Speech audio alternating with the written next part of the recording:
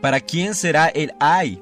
¿Para quién el dolor? ¿Para quién las rencillas? ¿Para quién las quejas? ¿Para quién las heridas en balde? ¿Para quién lo amoratado de los ojos?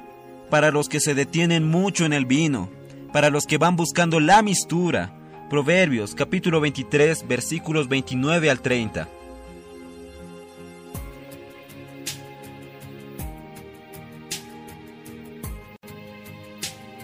Amados hermanos, amadas hermanas, gracias al Señor.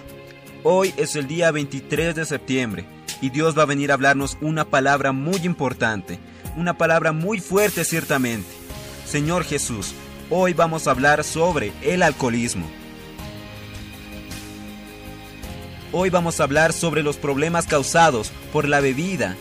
Aquellos que son dependientes de bebidas alcohólicas conviven con los ayes, con pesares, con dolor, con rencillas, con quejas, heridas en balde y lo amoratado de los ojos.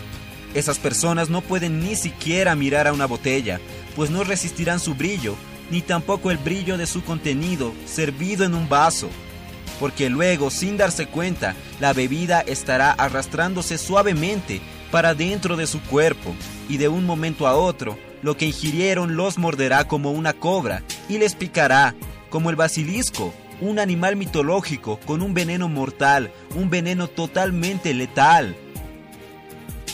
Y el texto continúa en Proverbios capítulo 23, versículos 33 al 35.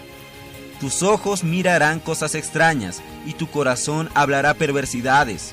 Serás como el que yace en medio del mar, o como el que está en la punta de un mastelero, y dirás, me hirieron, mas no me dolió, me azotaron, mas no lo sentí.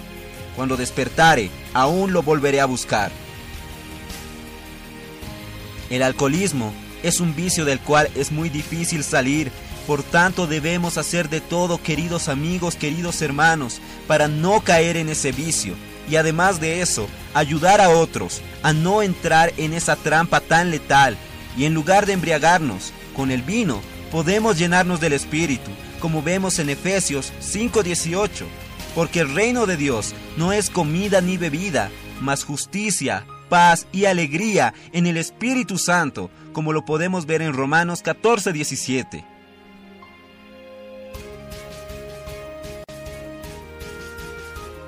Oh Señor Jesús, amados hermanos, amadas hermanas, queridos amigos, no demos lugar a la carne, no demos lugar al pecado. Vivamos siempre en el Espíritu, invocando el nombre del Señor, y ayudemos a otros a poder vivir en el Espíritu, siempre invocando, oh Señor Jesús. No demos lugar al pecado, a la carne, a los vicios. Solo necesitamos de este Cristo maravilloso, necesitamos su vida que puede llenarnos totalmente. Oh Señor Jesús, amados hermanos, Jesús es nuestro Señor.